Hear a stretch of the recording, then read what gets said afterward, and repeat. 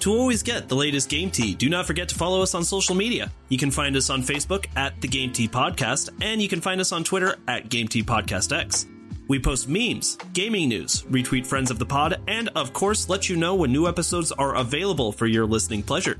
Links are all available in the description of this episode, so check them out after the show, and thank you so much for listening to the Game Tea Podcast.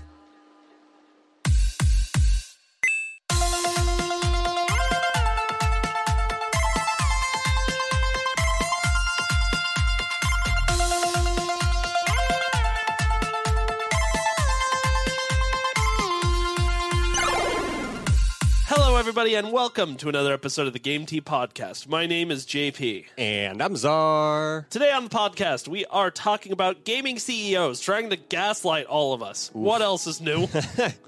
Kratos and Link put down their weapons and get into an online argument. Spicy. And comparing our SMCU to other sweaty man-children's. Ooh, exciting. Yes, it is indeed. But of course, we're going to end with quick takes and game releases. Czar, how are you today? Why are you still drinking the Vanilla Bean Blonde Christmas cookie? Because it's still in the fridge. Okay, I swear to God, how many packs of this did you have on hand? Because isn't this like the third week in a row you've had one of these? Yes, one of them. I've had one a week. Dude, you just need to stop doing this. How is it? Is it getting worse every week? I mean, it's actually getting better. I think I'm getting used to the taste. Oh my God. Yeah, that's what I'm drinking. Still drinking that Christmas in May. What are you sipping on over there? You JP? know, I'm going old school, and not old school. White Claw, just a good one. It's JP old school.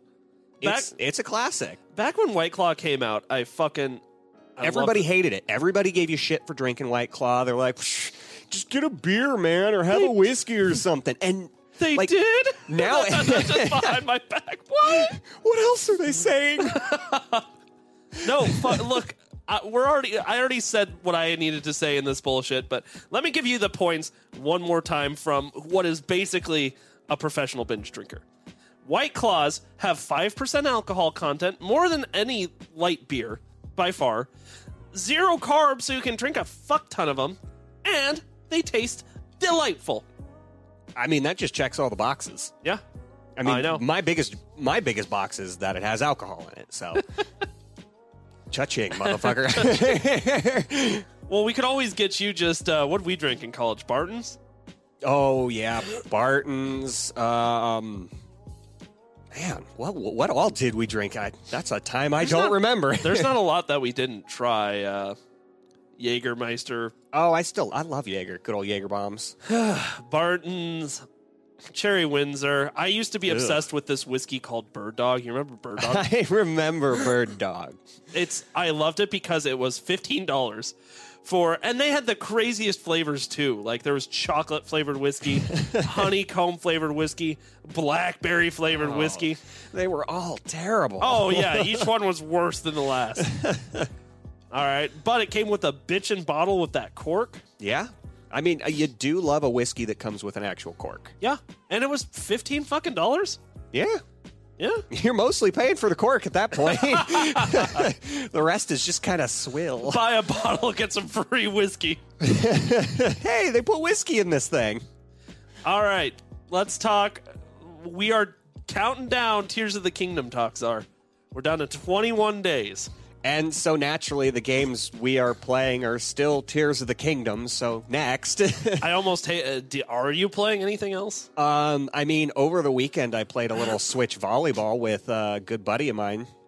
Yeah, you know what's funny is I remember seeing you pop online because when your friend pops online, go doo doo, and it's like Salty Czar is playing Nintendo Switch Sports. I'm like, what the fuck is this guy doing? Why isn't he on Tears of the Kingdom? That's exactly what I thought. Is wrong with you? Yeah, well, because I was hanging out with my buddy, and we were getting our volleyball on, crushing kids across the world. Fuck them. Fuck those kids. No, it was a really good time. I love Wii Golf. I don't like Switch Golf. It just... They took away the rankings. It just... I don't like it. But the volleyball... It's fucking great. Okay, no, I want to circle back around to this golf thing real quick because you and this buddy of yours, you have multiple times a year where you will meet up at each other's house and you will do nothing for sometimes 2 days straight. Yep. But play Wii Sports Golf. Yep. And now the Switch has its own version, which, by the way, has most of the maps from that. It has all the maps. But you don't want to play it? Nope. Why? Well, they got rid of the rankings. They got rid of really any incentive to like keep doing better and playing the game by yourself. Because I mean, they really want to push it to online where it's you against 7 other people all shooting at the same time. And I mean, it's all right, but everyone just gets so flustered with how quickly they have to shoot that everyone gets like triple bogeys, and there's no incentive to play it solo. In fact, any game you play within Switch Sports, solo and offline, it's called practice. Really? Yep. I did not know that. Yep. And so they took out all of the incentive to like keep doing better and better at the golf portion of it. I mean, you can unlock cosmetics now, but only if you're online, but you can unlock those cosmetics in any of the other games too. What about Super Rush? Mario Super Rush, the golf game that came out recently. Only play that with button controls, but my buddy and I will play that game. Okay. Yeah, we won't play it online, but we only play it with button controls because the swinging mechanic of Super Rush is difficult. Is it really? Like, it's not like swinging a real golf club. You got to swing it harder. You got to swing faster. And it doesn't work like at all. And I mean, I don't trust that at all with the flimsy. Look, the strap on the Joy-Con, I'll give it to them, feels a lot better than the fucking strap on the Wiimote. Oh, you remember that leaps thing? and bounds, yes. Yes.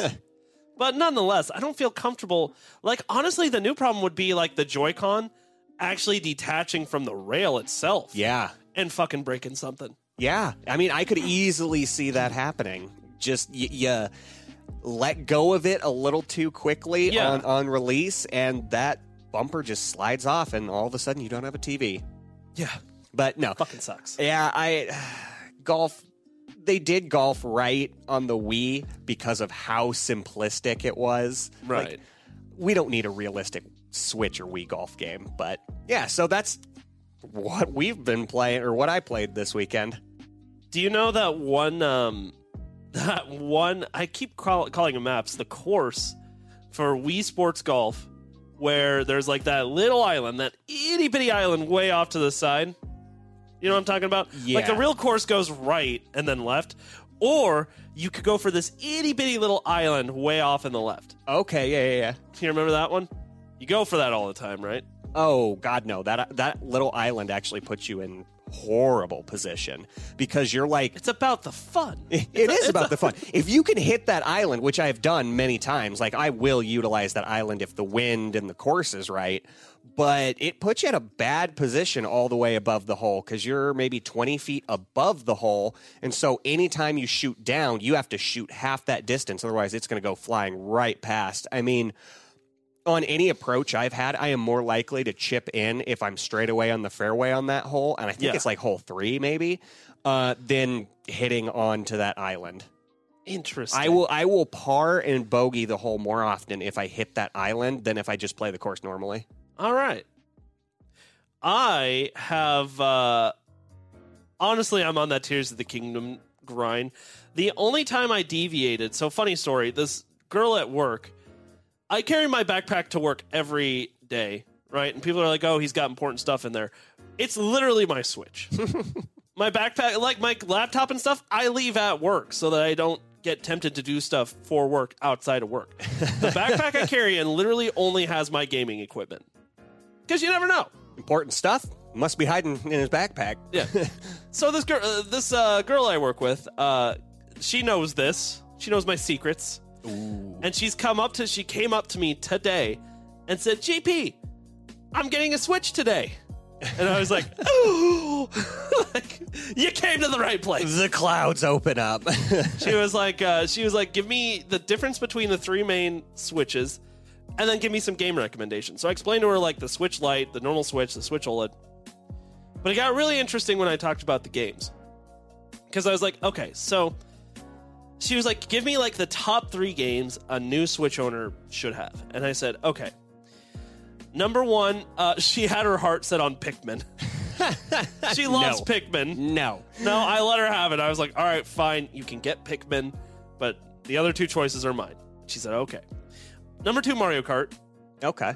Because, come on, you got to Switch, you got to have Mario Kart. Classic. Number 3, I recommended Stardew Valley. Really? Okay, I could see that.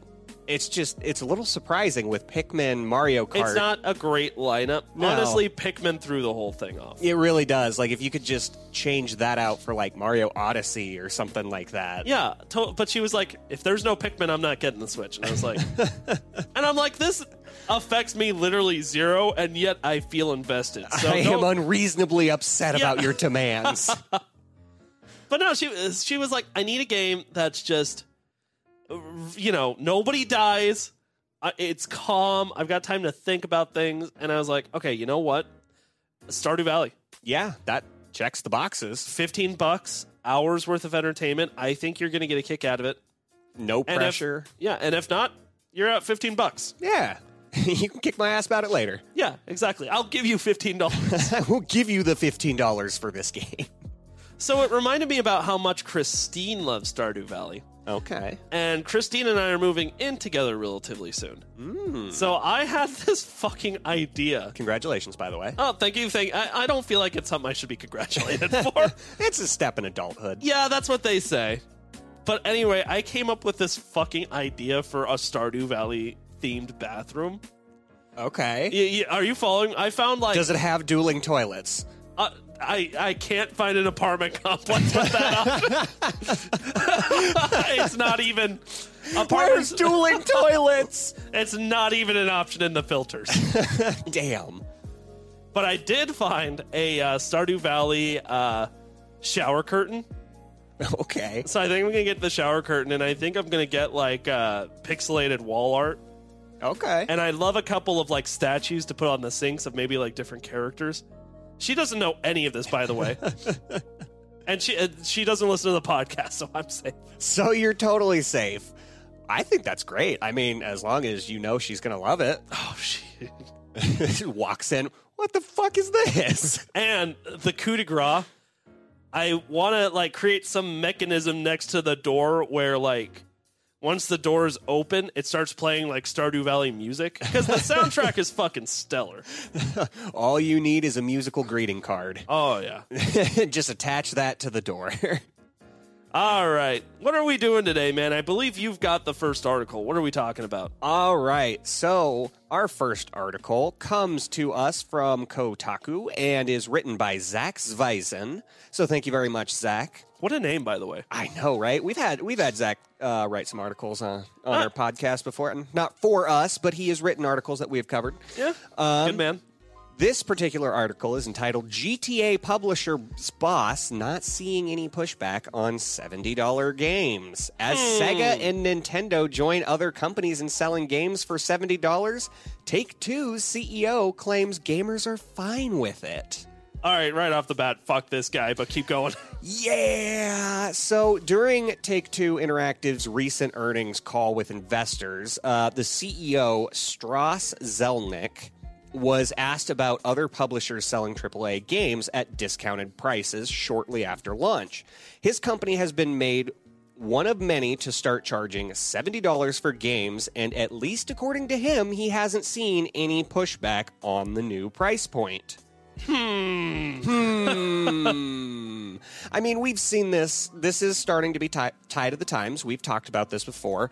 Games like Borderlands and the NBA games, they're going to be $70 now. Tears of the Kingdom is $70 now, which is interesting because Tears of the Kingdom makes an appearance in this article. Yeah. So moving on, basically Zelnick believes that gamers are just buying fewer games right now, and that's why they're okay with the price cuts. Uh-huh. Yeah. And this goes on. Like, all of these non-answers to why gamers are so chipper to spend an extra $10 on games. Oh, do tell. Well, I'm thrilled. You know what I hate? Having money in my pocket. You know what I mean? It's the worst. oh, I know. I mean, what am I going to do with an extra $70? It's just weighing me down. I know, right? So here's where Tears of the Kingdom comes in. So coming from the article, the conversation around game prices has been bubbling for a while now as more publishers, including Take-Two Interactive, join the $70 game club, including Nintendo, The Legend of Zelda, Tears of the Kingdom. But Zelnick claimed that consumers don't really mind. In fact, quoting from the article, Zelnick said, "We're not seeing a pushback on the frontline price. What we're seeing is consumers are seeking to limit their spending by going either to the stuff they really, really care about, blockbusters, or to value. And sometimes it could be both. And the good news is we have a bunch of blockbusters and a wonderful catalog." Really? You have a bunch of blockbusters? Because right now, I think your only IP is GTA 5. Okay, to be fair here, I mean, Take-Two has worked with a lot of stuff, right? They have. The publisher behind 2K, which, by the way, isn't anything to brag about, but it's there. But yeah. Borderlands, GTA 5, Bioshock. Like, yes, they've got some great fucking names under their belt. They really do. But, God, I just don't even know where to fucking start with this. Okay, first of all, I guess, do you think that this guy, this wonderful CEO of a gaming company, you think he's a gamer? No, you think he God, actually no. gives two shits about games or the people that play them? I highly doubt it. Or he is a very casual gamer. I mean, you look at CEOs like Phil Spencer, and Phil Spencer is mostly a gamer. Like, he does frequent games. I don't see Zelnick frequenting his company's games. Well, that's where this gets interesting, right? Is because, okay, so Zelnick is not like a normal CEO of a different gaming company, right? Like, you look at this guy, and nothing about him screams gamer. It screams kind of sketchy-looking businessman, to be honest. Oh, yeah. No. This guy just looks like a businessman, just multi-billion dollar CEO, really. So chances are this guy's not hanging out around IGN or Kotaku or any other video game website that shares news. He's probably looking at Forbes, which is just a big circle jerk for other assholes like him. Yeah, that's where they focus on the numbers and not Right. actually what the numbers are representing. And I say that because it's like, if you took just literally Google, hey, do people have a problem with spending $70 on a video game? Right? Yes! Yes, everybody. We've been talking about it since like $70 games had started popping up. We hate the price increase. We understand it because that's inflation, and like this has happened several times throughout the course of video game history, but it doesn't mean we like spending the extra $10. Right. And now what's really interesting is you mentioned that this asshole almost kind of uses like Tears of the Kingdom as like a scapegoat for the $70 price tag. What is it that he said exactly? Well, he goes on and basically just claims that consumers don't mind. Like back to the article, the conversation around game prices has been bubbling for a while. Now as more publishers, including Take-Two Interactive, join the $70 game club, including Nintendo with The Legend of Zelda, Tears of the Kingdom. But Zelnick claimed that consumers don't really mind. And then that goes back to the quote I mentioned earlier about having a bunch of blockbusters and a wonderful catalog. There's really no explanation to why he brought up Tears of the Kingdom, just the fact that, hey, we have content that can support this. Tears of the Kingdom was a horrible example to bring up because people have been extraordinarily vocal about how much it's bullshit that this game costs $70. Yeah. Like, that was just a really bad fucking example. It really was, because, like, no one thinks that Tears of the Kingdom should have been $70. Not even on a Switch OLED. No, absolutely fucking not. I mean, like, take the way Link looks out of the equation, right? Like, let's say you use the same Link and you drop one in Breath of the Wild, you drop one in Tears of the Kingdom, and you show me two screenshots, one from each. They look exactly the fucking same. It's the same. Yeah, it's not much better at all. It is identical. Yeah, so just using Tears of the Kingdom as an example was a fucking horrible move. Oh, because bad move. There's no game that's been like more criticized lately than that game. Yeah, like he could have said Hogwarts or something because we all Right. paid $70 for Hogwarts. Which, I mean, that game, until Tears of the Kingdom came out, Right. was going to be Game of the Year. Now it has to compete with Tears of the Kingdom. But that does not justify the cost of that $70 game because Hogwarts compared to Tears of the Kingdom are two vastly different games spec-wise. Right. And I think this is a point that is good to make here. Where does the price from games come from? It's an interesting question that not a lot of us really think about. Exactly. And so you've broken it down into a simple list here. Well, we've got research and development. You have to research your product. You have to plan out how you are going to build your new IP. And then obviously the development is in literally, Creating the game. the fucking game. Yeah, exactly. So there's a lot of labor and a lot of departments that go into that. Right.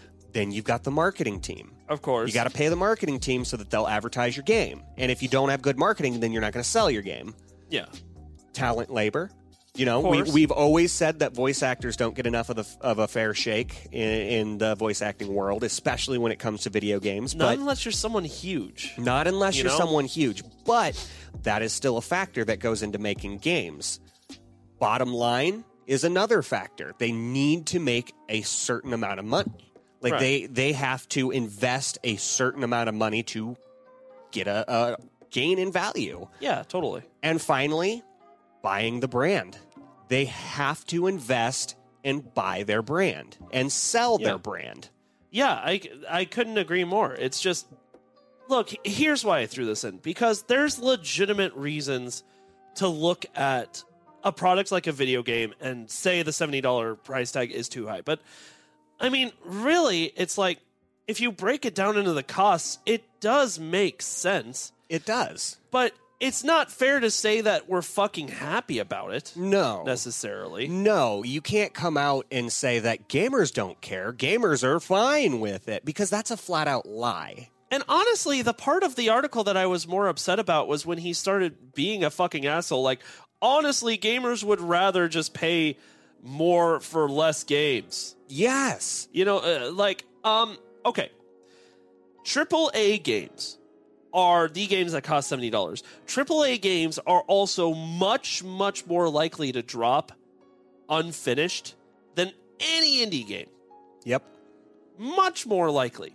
They bank off of that all the fucking time. All the time. I mean, it's if this $70 came with a guarantee that we are going to finish every game now. They are not going to release unfinished. There are not going to be bugs. We're not going to have to go back with all these patch notes. Right. Then yeah, we'll pay $70 for it. But if you're not going to shake up the routine and you're still going to launch games unfinished Yeah. and you're still going to have to provide game-breaking patches, Yep. then why are we paying this extra $10? That's just the fucking thing is like there's another category to this that's just straight up corporate greed. Yes. Just straight up, like I looked it up, you know, the gaming industry right now is having a huge problem with layoffs, you know? It's ironic because every year seems like it's a fantastic fucking year for gaming. We're getting great fucking games. But the people who make these fucking games are getting laid off like crazy. You know, once one project's done, they don't know if they're going to have another project to work on. Exactly. That's the other factor in this is how we just talked about breaking the cost of games down. A lot of that is labor centered. Yeah. So like voice actors, developers, programmers, mix and masterers, all of those people are dwindling in the industry. Yet they're still overcharging for these games. It almost feels like if you had a big push to hire a bunch of people into the gaming industry, it'd make more sense for us to pay a little bit more for these games so that you can pay your labor. But instead, you're trying to maximize your profit by cutting all of your people and overselling for a game. And just to say, because I was curious, this guy, Mr. Strauss Zelnick, I mean, he's got $200 million net worth. Yeah. You know, now, do I think as a CEO you've got responsibilities that would warrant, like, maybe a higher income than your average employee? Of course I think that. Do I think that service is worth $200 million? No. No. So, look, there's zero chance in hell Strauss Zelnick is listening to this right now, but on the off chance he sees his name on something and decides to give it a listen, let me tell you, sir, we are not happy about the $70 price tag on games. Maybe if there were perpetually articles that said, gaming designers treated really well, things going well, unions supported, maybe then. But Maybe. That's not what we're seeing. It is not what we're seeing. Not happy. No, we're not happy. Not happy. So if this is the first time you are ever hearing this from actual gamers who play actual video games, Mr. Zelnick, we're not happy to pay $70 for your fucking game. No, we are not. There. Now you can't say you haven't heard it before. Fucking twat. All right. They're actually really happy to pay more money if you think about it. If you think about it, they want less game for more price. It helps them, like, you know, that's the same argument that some asshole politician uses for, like, you know, people in poverty. It's just like, you know, if you think about it, they're probably happier with less money. Something like that. Absolutely. I could hear it. I could easily hear it. Let's move on before I have an aneurysm. Okay. Yeah, I'm sorry. I was starting to get mad too. So angry. All right. Are you ready for this? This one's coming to us from comicbook.com, written by Mark Deschamps? I want to say Deschamps. Deschamps. Thanks, Mark. Dechamp. Get ready for this. God of War creator calls Zelda Tears of the Kingdom distractingly ugly. All right. Now, ooh, shots fired. by the way, spoiler free. This segment, by the way, we still have the 21-day rule. Spoiler free. That's a good Just preface. saying. Good preface. I don't know if this is a spoiler, but Tears of the Kingdom looks exactly like Breath of the Wild. There you go. There's your spoiler. We've seen, screenshots. We've seen trailers. If you haven't seen anything on Tears of the Kingdom yet, how are you so good at living under a rock?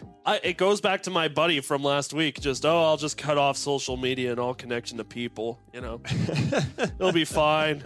It'll be fine. All right. No spoilers? No spoilers. No spoilers. Let's get into this a little bit. David Jaffe, I'm going to say Jaffe. David Jaffe has never been afraid of making controversial statements on Twitter, and this time the God of War creator tossed a grenade at Nintendo Switch fans.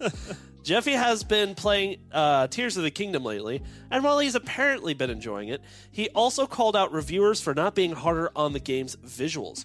Jaffe shared a screenshot from Tears of the Kingdom stating that it's staggering how this game can look like this and not get at least a little dinged by reviews. When many fans of the game stood up for the visuals, Jaffe dug in further. By the way, this is all on Twitter. Wake up, plumber boy. Is that from the old Crash Bandicoot commercial? Yeah, because this guy's just standing outside of Nintendo. Yo, green cap. Rise and shine, plumber boy. All right. Jaffe said, I've been trumpeting gameplay over visuals in games as an art form since I started making games professionally 20 years ago. Fact is, though, there are distractingly ugly parts of this game. Deal with it or don't, but it's true. Now, you would think after the horde of Nintendo Switch fans literally all started screeching at once and attacking him on Twitter, he'd back down. He did not back down. No, it just gets worse.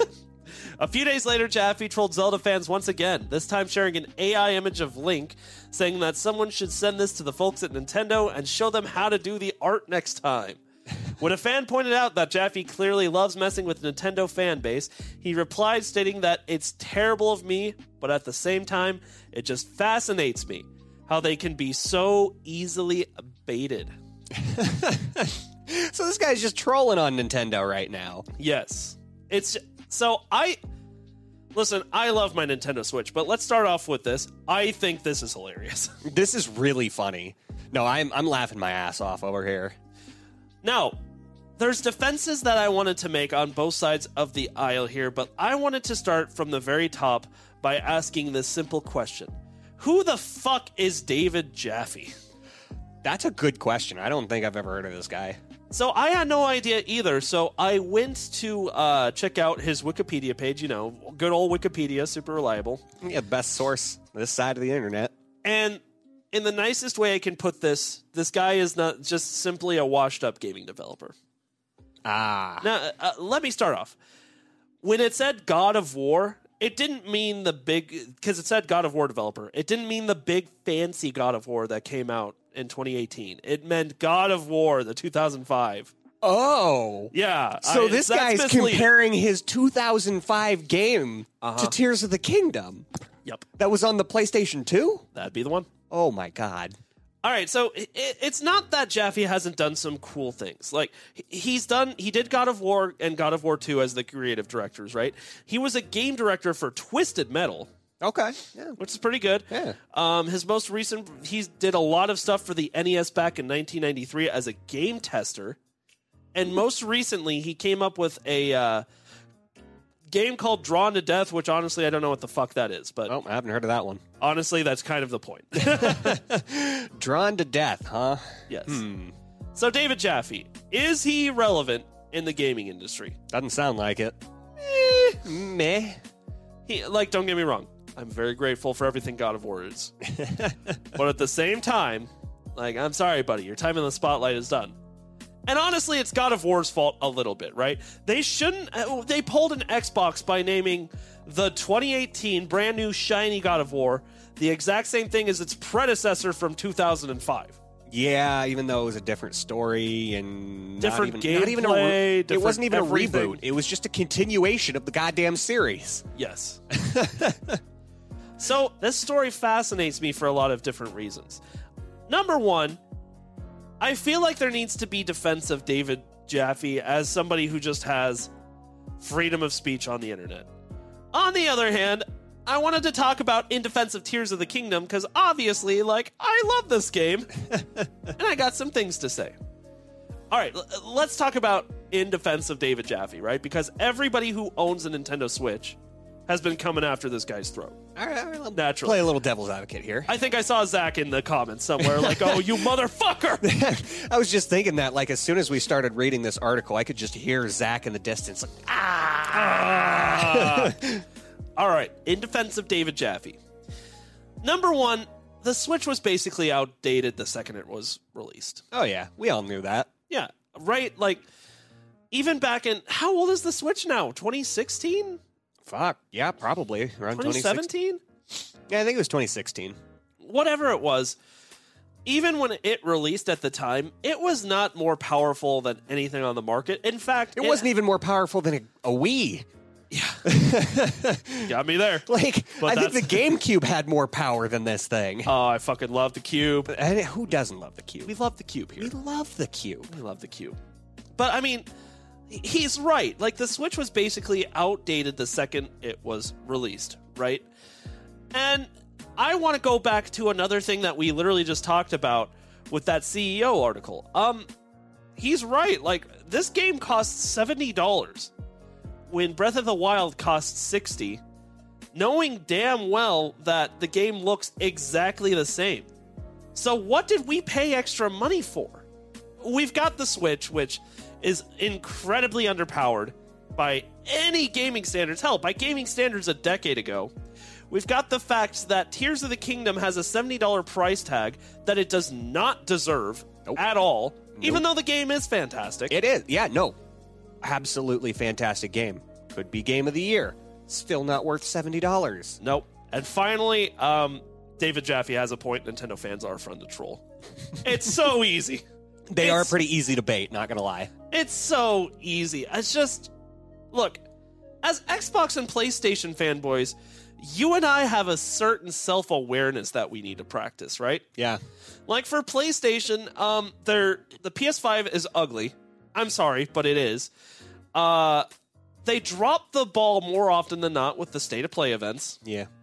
And they keep taking functionality away from services that people have already paid for. That's not fucking cool. No. And I mean, you talk to me, you tell me any Xbox game looks like shit, plays like shit, I'll probably agree with you. Xbox isn't perfect. That's Bethesda's brand, baby. Yeah. Oh, God, don't even get me started on Bethesda here. We have like 6 Bethesda releases this year, and Oh, sweet Jesus, I'm not ready. Redfall is a Bethesda game. Was that Bethesda? That was Bethesda. Ghostwire Tokyo, Bethesda. Hi-Fi right. Rush, Bethesda. Oh, Bethesda. They've got 6 games coming out this year, and if you tell me any of them suck, I'll probably agree with you. But Nintendo fanboys are just so in denial sometimes. Oh, they I feel live like- and breathe by it. Right. Like, obviously this is anecdotal, but in my opinion, the most delusional out of the 3. I would say so. And it's like, I remember when I heard that Nintendo was getting some titles, and I was just like, that's optimistic. Like when I heard The Witcher 3 was coming to It the happened. Switch. It did happen. Not well, but it happened. But it happened. So, and I mean, even beyond the way the games look, Nintendo shits the bed by doing stupid shit all the fucking time. Yeah. Canceling gaming tournaments, taking shit away from fans of their own service. I could go on and on and on about Nintendo. Yeah, They suing suck. themselves for copyright and shutting their own stuff down. Yeah, no, Nintendo does make a lot of mistakes. All right. Now, here's where this gets interesting because you'd think, oh, David Jaffe, clearly the story, or not clearly the story, clearly the hero in this story. No. No. Because this forced me, I was at work and I did like 45 minutes of research on David Jaffe because this man is interesting and not in a good way. So number one, in defense of Tears of the Kingdom, David Jaffe has always had the privilege of working on video games with the most fantastic and powerful hardware at his disposal, right? Like, given it's Nintendo with their console and their game, right? So it's like the optimization is more important than the power of the console itself. Oh, yeah, absolutely. Yeah. Hey, I heard that. Did you crack another beer? Maybe. In the middle of my... Really? In the middle of your In spiel? the middle of my spiel. My bad. I tried to make it quiet. So, I mean, take a game like God of War. Not the fancy 2018 version, by the way. 2005. And I'm going to keep saying that to humble him up a little bit. Yeah, for the time, the game looked and played fucking awesome. Yeah. But you had the privilege of working on one of the more expensive consoles that were at on the market at the time. Yeah. So, yeah, your game's gonna look better. You know? Yeah, it just will. Your console had more power. I mean, maybe not realistically compared to the PS2 to the Switch now, but Right. like at the time, you had the modern console to work with. Yeah. And speaking of the hardware, that's kind of point number 2 in defense of Tears of the Kingdom is, look, visually, the game is fantastic. But as far as like the art and the graphics, it's got some of the best optimization I've seen in a Nintendo game, honestly. Yeah, no, I mean, With as much as Tears of the Kingdom is, how you can see for miles in any direction, yeah. the shit in the sky. Oh, I watched a YouTube video just yesterday talking about the the visual distance, the rendering of visual distance. Yeah. In Breath of the Wild, you could dump a couple items on the ground, and you walk maybe 10 feet away, and they disappear. They despawn. You drop items in Tears of the Kingdom, and you can go to like a town over, and your items will still be exactly where you dropped them. That's pretty good. It keeps like the rendering is incredible on a massive scale with how much it can load and keep loaded into the map. Right. So the point is, like, yeah, Tears of the Kingdom. Take a game like fucking Legends Arceus, for example. Like, that game also looked really fantastic. It was so poorly optimized. Yes. You had frame drops. Yes. And horrible visual effects. Pop-ins. And this was for NPCs that were doing fucking nothing, by the way. Yeah. A world that was lifeless, basically. Yeah. You know? Yeah. Oh, absolutely. So, I mean, there are a lot of avenues to complain, but, you know, we're narrowing them down here. All right, and now I'm going to be honest. This is my favorite and probably the most important point. David Jaffe himself is not necessarily good at accepting criticism. Uh-oh. In fact, honestly, after doing research on this guy, he's a little problematic. Uh-oh. Yeah? Are you ready to hear some shit? Let's go. All right, so this is an interview. So I was doing research. I was fascinated by this man. I had to know more about him. Yeah, you sound like you went down the Charlie Kelly in the mailroom situation. I did, and I got that reference. Good old Sonny. All right. So this interview I found is from a Inverse, right? Written by Jake Kleinman. So thank you, Jake. God of War video game director responds to Inverse criticism. Uh-oh. Let's see how David Jaffe accepts criticism. Oh, how the turns tabled. All right.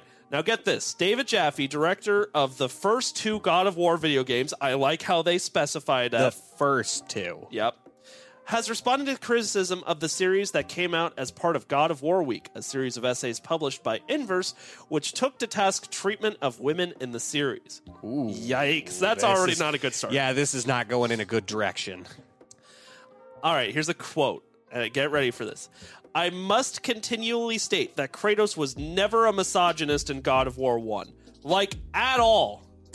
And it pisses me off that journalists, air quote, continue to retcon that game in order to justify the thesis of their God of War 2018 stories.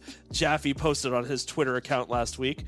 Now, here is my favorite counterpoint that the author brings up against this. This article by Inverse also included references to various questionable choices made throughout the God of War series. For example, the inclusion of an achievement called Bros Before Hoes that's unlocked by curb stomping a female enemy in God of War Ascension. Fuck, man. That is not okay. That's harsh. David Jaffe, there is... you could have just been like, yeah, it was a little...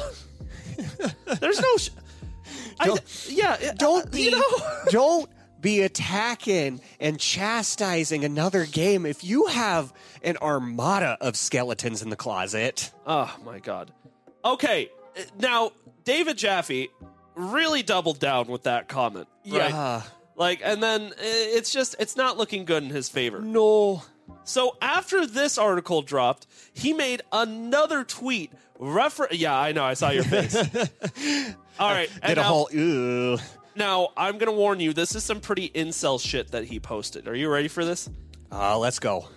So somebody tweeted at him kind of like, hey, I feel like women in your game are a little bit objectified. You can't find that original tweet anymore, but you can find his response tweet, which says, nah, that's just good old-fashioned healthy sex, sir. Some men these days seem to have gotten the joy of raw, animalistic, and always consensual, which this was, sex confused with hating women. Newsflash, though, they are nowhere near related. So this man tripled the fuck down. Holy fuck. Oh my God. Oh, fuck this guy. And now given, this was from, the trophy itself was from God of War Ascension, a game he was not involved with. But he did come to defend. He did, yeah. When he people defended. Yes. And then the... I don't even want to touch that second comment. Holy shit. And it's... So, of course, that sparked controversy. Of course. Gaming journalists started hey, you want to do an interview? Another, hey, you want to look like a fucking idiot for us and we profit off of it because you're really hot right now. We got a list of questions you're not going to appreciate. So, where does that leave us now? I want to go home and play Tears of the Kingdom. I don't feel safe anymore. No! We're going to talk about this incel. So, Nintendo fans, yes, this man insulted us. He insulted our game. Criticism is not always bad, though. And in fact, I think in a lot of ways, David Jaffe was correct. I mean... But there's a lot to say, a lot to complain about Tears of the Kingdom. But if you had taken a little bit of time to research the man instead of just hate-mongering him on Twitter, you would find that he's actually kind of a sad guy that maybe isn't worth your time a little bit. Yeah. But also, I kind of hate him more now, too. It's so fascinating. And you know what's funny about all of this is, all of this, it's not even news. Yes, him saying that, Tears of the Kingdom looks like trash is news, but all of these other articles are from like almost 5 to 10 years ago. I went to this motherfucker's blog from 2010. Damn. And I was finding even more problematic shit. Oh, no. And it's just like, holy fuck.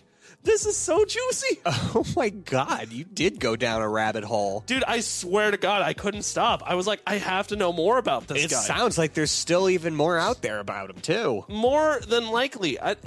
You can find him on Twitter right now posting more ridiculous shit. Maybe we should do an episode on this guy down the line. Just like, let's reach out, see the entire back history of this guy leading up to this event. Jaffe. Hey, we're gaming commentators. We want to bring you on for a totally non-biased, very flattering interview with you, sir. Hey, I won't sugarcoat it here.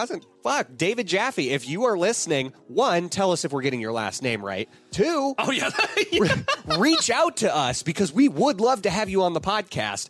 I know you just joked about the unbiased questionnaire of him, but I'm really curious to see his side.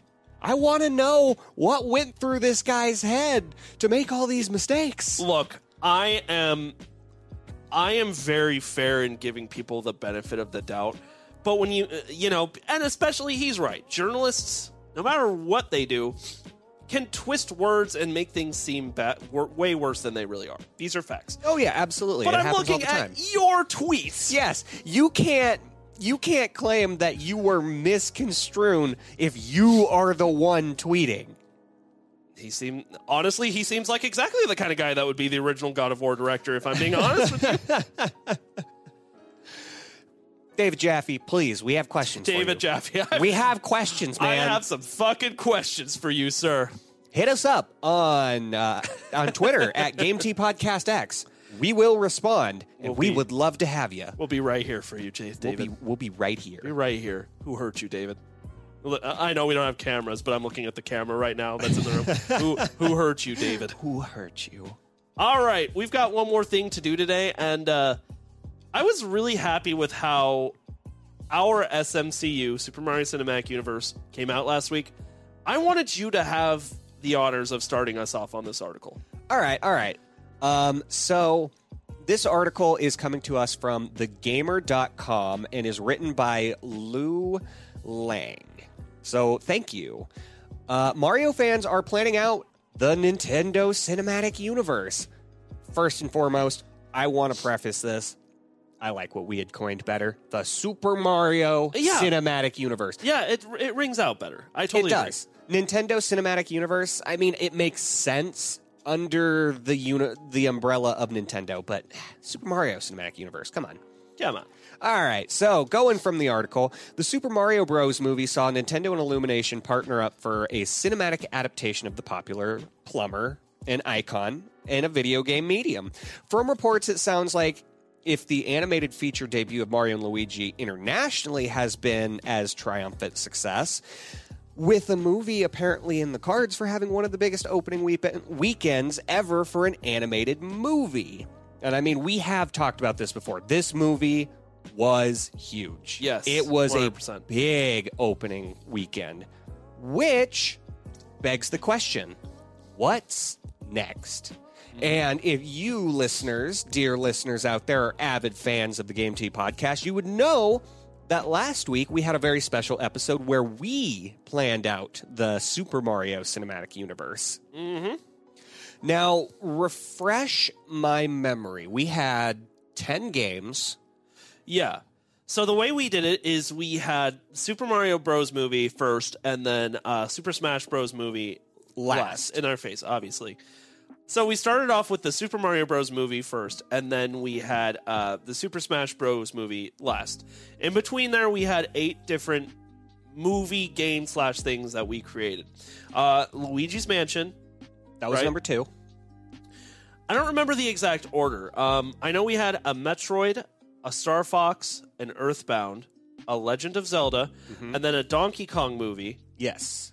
And then Super Mario Odyssey. Yes, and then Super Mario Odyssey to that was kind of be our way to like get everybody in the same world together. Yes.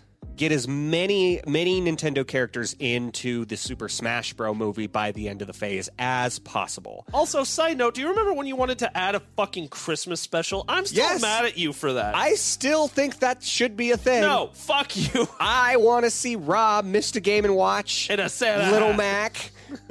God damn it. There's other ways. Well, I haven't heard any better ways than holiday movies, man. Holiday movie. Ho, ho, ho, motherfucker. All right. Anywho, so it seems like the Nintendo community had the same idea as us, and they wanted to see phase 1 of a Nintendo cinematic universe. Yes. So they did. That's what they did. They planned it out. And so here we're going to compare what the fans' Nintendo cinematic universe is compared to our Super Mario cinematic universe. Now, I mean, the obvious last question is going to be, do you think we did it better or the fans did it better? Because my understanding is that this user posted the picture to Reddit of like a photoshopped version of like the timeline. Yeah. And then people commented how they felt. And again, Nintendo fans are very opinionated people. Very. Yeah, so, you know, we've all got opinions out there. So the first basic question is, do you think they did a good job? So real quick, what are all the movies in the timeline? All right. So starting with the first movie, it is the Super Mario Brothers movie. And then next is Detective Pikachu 2, The Legend of Zelda Master Sword, Star Fox, Earthbound, Super Mario Bros. 2 Yoshi's Island, Yep. Metroid, and finally ending with Super Smash Bros. The Fight Against Master Hand. All right. So, right off the bat, I love that we lined up on the Super Smash Bros. Movie. Yes. They want to see a fight against Master Hand. Which is what we said, too. Which is what we said, Right. too. We also thought that maybe the inclusion of Crazy Hand could be good there, too. Hell, maybe Phase 2 would be best to introduce Crazy Hand. And after scenes credit of Super Smash Bros., right? Where Yeah. it's like a crazy hand coming up. I don't know. Approaching Master Hand like, brother, who hurt you? Who hurt you? Who hurt you? I don't get him. Anywho, another thing on first inspection that I'm seeing, they lined up Star Fox, Earthbound, and Metroid, pretty much how we had. Yeah, that is interesting. We had Star Fox down to Earthbound and then straight to Metroid. Now, they do have the Super Mario Bros. Movie 2, Yoshi's Island, in between Earthbound and Metroid, but that's still really interesting that this person thought the same thing as us. Yeah, and they put Zelda pretty early in there at like They movie did. number 2. They I did. think that's early. I hate Detective Pikachu. I don't like Why? the fact... What do you have against adding Pokemon to this? With Detective a movie? Pikachu... Okay, well, they put Detective Pikachu on the Nintendo Cinematic Universe timeline, then they have to put the first one before the Super Mario Bros. Movie. And how do you tie in two Detective Pikachu movies? I get it. You just want it to be sequential. Yes. Oh, Well, okay. Well, not necessarily that, but like, how do you tie in Detective Pikachu as the Pikachu from the Smash Brothers universe? That Pikachu's a fighter in Smash Bros., not a detective. He can be whatever the fuck he wants to be.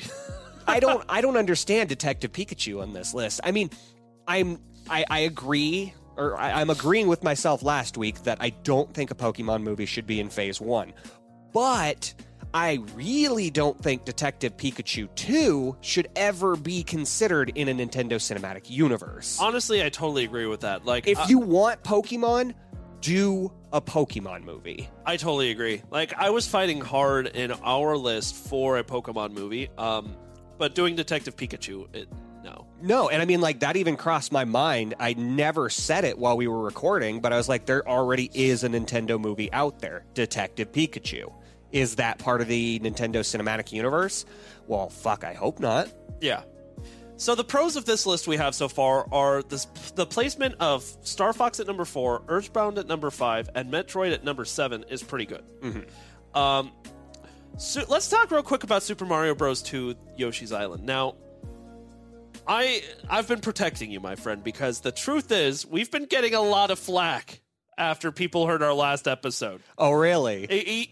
Yes, I've gotten several people approach me, and they're wondering why this game wasn't included, why this game wasn't at a different spot in the list, blah, blah, blah, blah, blah. Everyone's got a different opinion. Yeah, they're Nintendo fans. They're easy to bait. Yeah. Oh, thanks, David. Haha.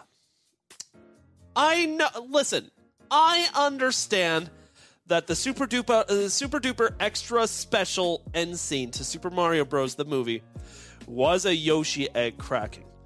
I don't think Yoshi deserves his own fucking movie. No, not at all. Yoshi's egg cracking wasn't even that special. You know why? We saw other Yoshis in the movie. We saw a whole fucking herd of Yoshis running. The only one color of Yoshi we didn't see was a green Yoshi, oddly enough.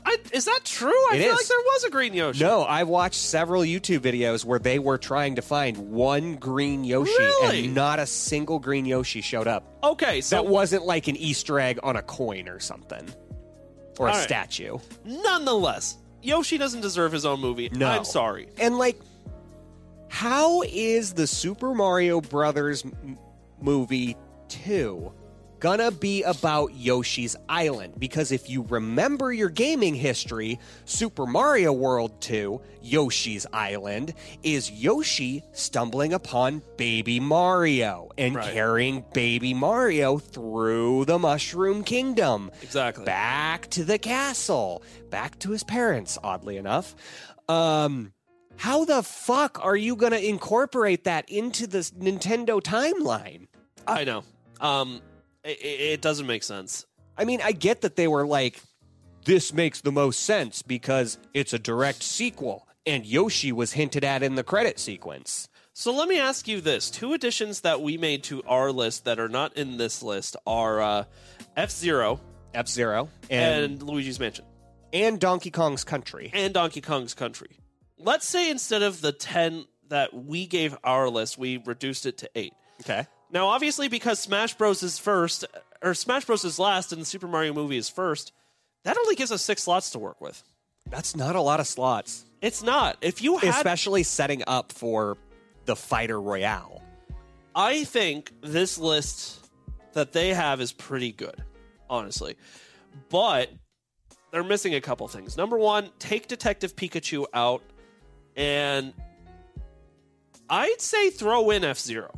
I would too. Like, Captain Falcon was on the N64. Captain Falcon is Yeah. a known Nintendo IP. If Captain Falcon is not in the Super Smash Bros. Movie, then you are severely limiting the character sheet. Now, do I feel good about F-Zero being at movie number 2? No. Not really. No. But I also wouldn't put Zelda so low. or so close to the start. Yeah, or so I totally close to agree. the start. I think your Luigi's Mansion movie is perfect because it gives you enough of Mario characters to, at that point, be like, okay, we've got 2 movies now, and they were both good, but let's deviate. Yeah. Let's see what else is out there. So I'm saying take out Detective Pikachu 2 and replace it with your Luigi's Mansion movie. Okay. And Mario doesn't have to be excluded from Luigi's Mansion like he is in the games. But it would kind of be like Super Mario Bros. Where, like, rather than Luigi being the side character that you hardly see, maybe that's Mario. Yeah, maybe Mario only gets 5 lines in that movie, and Yeah. Luigi gets most of the lines. Because that's how they did it in the Super Mario Bros. Movie with Luigi. From there, you could have Star Fox, Earthbound, and Metroid. And love then that. Zelda. Yes. And finally, okay, here's where people might be able to disagree. I think, in my opinion, that you need one movie to tie everything together before you go into the Super Smash Bros. Movie. Yeah. Otherwise, the Super Smash Bros. Movie is just going to be trying to do too much. It really, well, because it's going to spend half of the movie gathering all the characters. Literally, Infinity War. Yeah, that exactly. We've seen this mistake before. I don't know if it was necessarily a mistake, but well, I like- guess I was more thinking of the DC's Justice League. Oh, well, there's your mistake. Get DC out of here. Well, Zack Snyder's cut was better, but still not perfect.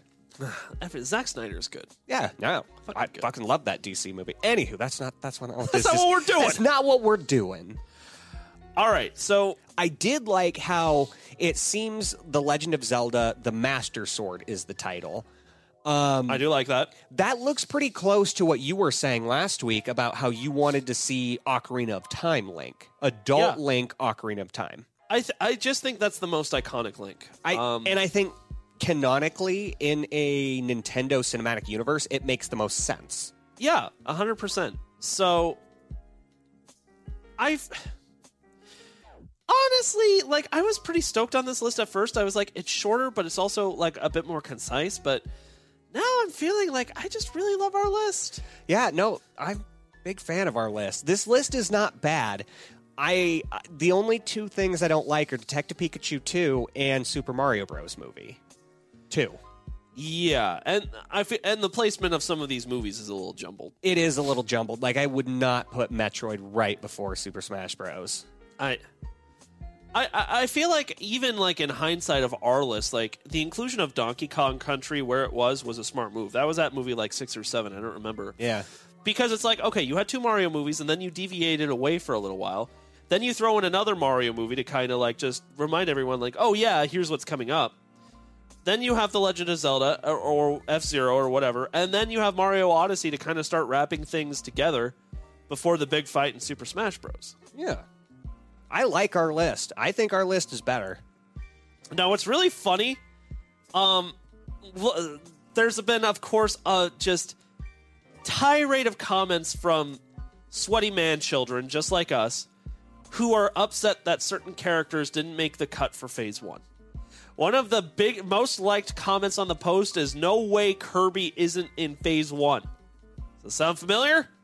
Sounds a lot like the conversation I was trying to have with you last week. Yeah, well, we found a place for Kirby. Kirby can coincide with Ness and Earthbound. I wasn't ever, like, super happy about that, though. I just agreed to disagree to keep the list going. Well, then at least Kirby's on Earth at that point. Poyo. No, that one is tricky. I mean, if we had 11 movies, I'd say fuck it, throw Kirby on for Phase 1, but I still wouldn't touch our list. Yeah. You know what's funny? Somebody commented, and Donkey Kong Country. Where's Donkey Kong Country? They listen to this podcast for sure. You're damn right. That's what we got. Donkey Kong Country. Donkey Kong's Country. It's in our roster. All right. I don't know, man. I love this conversation of the SMCU because it almost makes you feel like it's feasible. Right? Like if Nintendo listened, like, if one person just looked. Nintendo's just out there watching the internet and they're like, okay, that's this person's list. That podcast has this list. And let's see if, we like that list. That's a good list. Let's do that. Yep. And then they just take a fan suggestion without ever giving them credit. They could do it. They'd make so much fucking money. Take our credit. We don't need the credit for this. Just make it happen. They would make so much goddamn money, Czar. It's not even fucking funny. It's not. And I just want him to take my money. That Super Smash Bros. Movie would literally be the highest grossing animated film ever made. It really would. And then Illumination would beat Disney. It would be a huge deal. We would have Illumination Land. Oh, dear Christ, no. All right, I think we have done enough on the Super Mario Cinematic Universe. I still like our list. I think our list is good. You were saying that we got some pretty harsh comments on our list, though, so I guess... You want to keep hearing them? I don't, but anyone else out there on Twitter, go ahead and hit us up at GameTPodcastX and let us know your list. Let us know how we did on our list. For what it's worth, we also got some compliments. I mean, like, people liked the diversity. I honestly got a lot more complaints about the order rather than exclusions, but there were a few of, like, why wasn't so-and-so involved?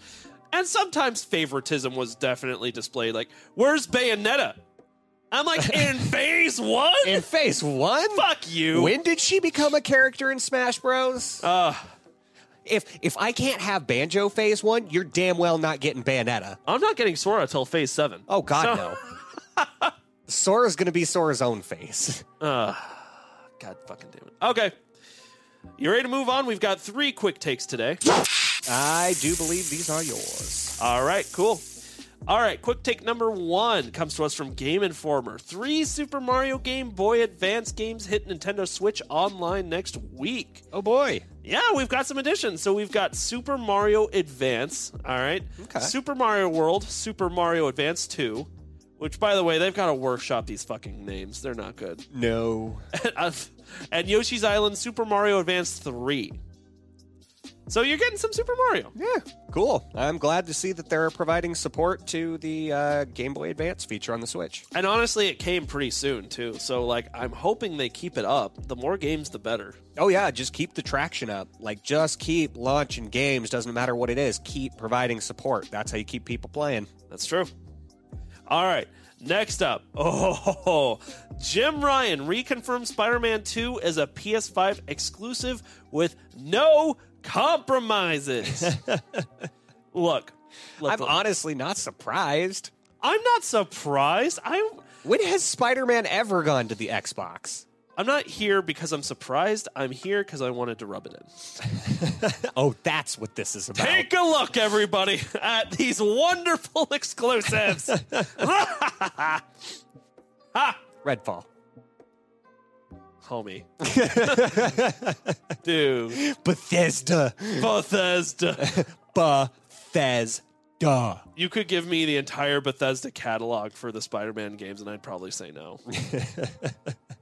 I mean, maybe you'd have Skyrim, but then again, it's released on everything, including my Samsung smart fridge. Well, when they re-release Skyrim for the 4th time, it's not going to be on your console anymore. Oh. That's what the Series S is for, baby. That's all I got. Alrighty, and finally, speaking of this, Xbox Game Showcase 2023, everything you need to know. And it's just followed by 4 blank pages. I'm just kidding. All right. Might as well be. I do actually want to read a little bit of this. The Xbox Game Showcase 2023 is just a few weeks away because it's somehow already June again. Yeah, no shit. Damn. Xbox's big summer presentation is due to be a big one this year, especially with the teasers that Microsoft executives have been dropping in recent weeks. After all, with Starfield just around this corner, we're excited to see what other upcoming Xbox Series X games gets updates and reveals this month. Including... Probably Grounded. Starfield. People are just excited about Starfield. Yeah, basically. That's what I'm learning from this. Yeah, that's basically the only thing that's going on in Xbox's corner currently. So I want to bring up a couple of things. Number one, this just concretes the point in my mind that they should have fucking gone to E3. Yeah. No, like the way you read that article was like, oh, so Xbox is doing their own E3 this year? Yes. Second of all, I didn't want to be a total asshole, and I wanted to give them credit by listing some of the things Xbox does have coming up. So here's just 4 things that I'm particularly excited about. The Lord of the Rings Gollum. Oh, yeah. Now, no, I've been seeing pre-orders for that. Okay, I thought you were going to judge me on that one. I think that's going to be cool. I'm really excited for that. That's a unique take on The Lord of the Rings, which we have seen so many bad games for. Yep. I think a stealth sim would be awesome. Diablo 4. Absolutable. Everybody loves Diablo. Yeah. Okay, here's an interesting one. Crash Team Rumble. Okay. Like, kind of a fighting game. It's not like a side-scrolly fighting game like Smash, but like more of a like arena-style fighting game, but with Smash characters. I think with that's Crash characters. I think that's interesting. Yeah, no. That does sound cool. And I mean, Microsoft did acquire the IP for Crash. I think I don't remember what was all in the deal, but I know Toys for Bob is part of Xbox now. Czar, I need to get really serious for a second. I will take back literally everything negative I've ever said about Xbox if they do something to show off Hollow Knight Silk Song. Ooh, that one would be good. And if they give me anything. But that's not even a release date, just something. Yeah, that's not an Xbox exclusive, though. It's possible, though. Well, it could be what we see at this next showcase. Maybe. All right? I'm hoping. Czar's gonna be watching that showcase. Oh, fuck. Please. I've waited for so long. Hollow Knight came out in 2018. Yeah. You got it for me on my Switch as a present for something. Yeah, I did, didn't I? What did I give you that for? Probably my birthday. Birthday. Yeah, it was probably like birthday present. All right, the point is, Xbox has a showcase coming up, and look, Xbox. It's me and you right here, just me and you. Forget Czar. Czar's not here. Czar, leave. Oh. Leave this. La la la la la la. Cover your ears. No, seriously. In fact, we should watch this showcase together. Yeah. But I'm expecting some good shit from you, Xbox. Look, you've been dead in the water for a few years now. While Nintendo and PlayStation have come out with these amazing hardcore games. You've sat in the back and you've been waiting for your turn, saying that amazing things are in the works. You have these incredible studios underneath you now. It's time. Yeah. Well, and I think they are going to show off a lot of big things because, anytime Xbox wants to showcase something, they do their This Week on Xbox. And you can access it from the Xbox home menu. If they are setting up a showcase in the middle of June that's a multi-day event, something is coming. Yes, sir. All right. That's it. That's it. Do we want to do the game releases? Yes, sir. Here's mine. All right. I will cover the game releases. So, on May 24th, we have Daydream, Forgotten Sorrow for the PC, Sunshine Shuffle for the Switch and PC, Above Snakes for the PC on May 25th. Also on May 25th, we have Batboy for the PlayStation 5, PlayStation 4, Xbox Series, Xbox One, Switch, and PC. Evil Wizard for the Xbox Series, Xbox One, and PC. Hello Neighbor, Search and Rescue for the PSVR 2. Tennis Manager 2023. I might get that for my wife. She loves tennis. She does? Yeah, she was a varsity tennis star in high school. Her whole family is tennis people. I did not know that. Yeah, big tennis family. That is coming. Tennis Manager 2023 is going to the PC on May 25th. And the last game on May 25th, Lord of the Rings Gollum for the PS5, PS4, Xbox Series, Xbox One, and PC. One game coming out on May 26th, and that is Fitness Circuit for the Switch. Now, finally, on May 30th, we have two games. We have Shame Legacy for the PlayStation 5, PlayStation 4, Xbox Series, Xbox One, and PC. And finally, our last game of the week is System Shock for the PC. Now, I don't know if this is necessarily a hype-up game, more of an observation. What the fuck is Hello Neighbor doing? Everything. Dude, people fucking love that game. Do you remember when Hello Neighbor was nothing more than a beta game being played by Markiplier and Jacksepticeye? Yeah, and they were just fucking around with each other. And now at this point, they've had like 10 actual game releases around Hello Neighbor. I think there are 3 official mainline titles and maybe like 4 or 5 spinoffs. We're talking about FNAF levels here, boy. Seriously, there's a lot of Hello Neighbor out there. All right. Whew, that was one hell of an episode. That was a big episode. Yeah. I just don't know what to do with myself now. I just gotta go home and play. Home and play Tears of the Kingdom. Tears of the Kingdom. We got 21 days before we spoil this for everyone out there. I'm not itchy. You're itchy. Got any more of them batteries? That's really funny, actually. That's a joke that you'll have to hear about. That's good. In 21 days. Okay, no, seriously, in like just a couple of words, if that, how's it been going? It's better. It's not. It's not as unforgiving.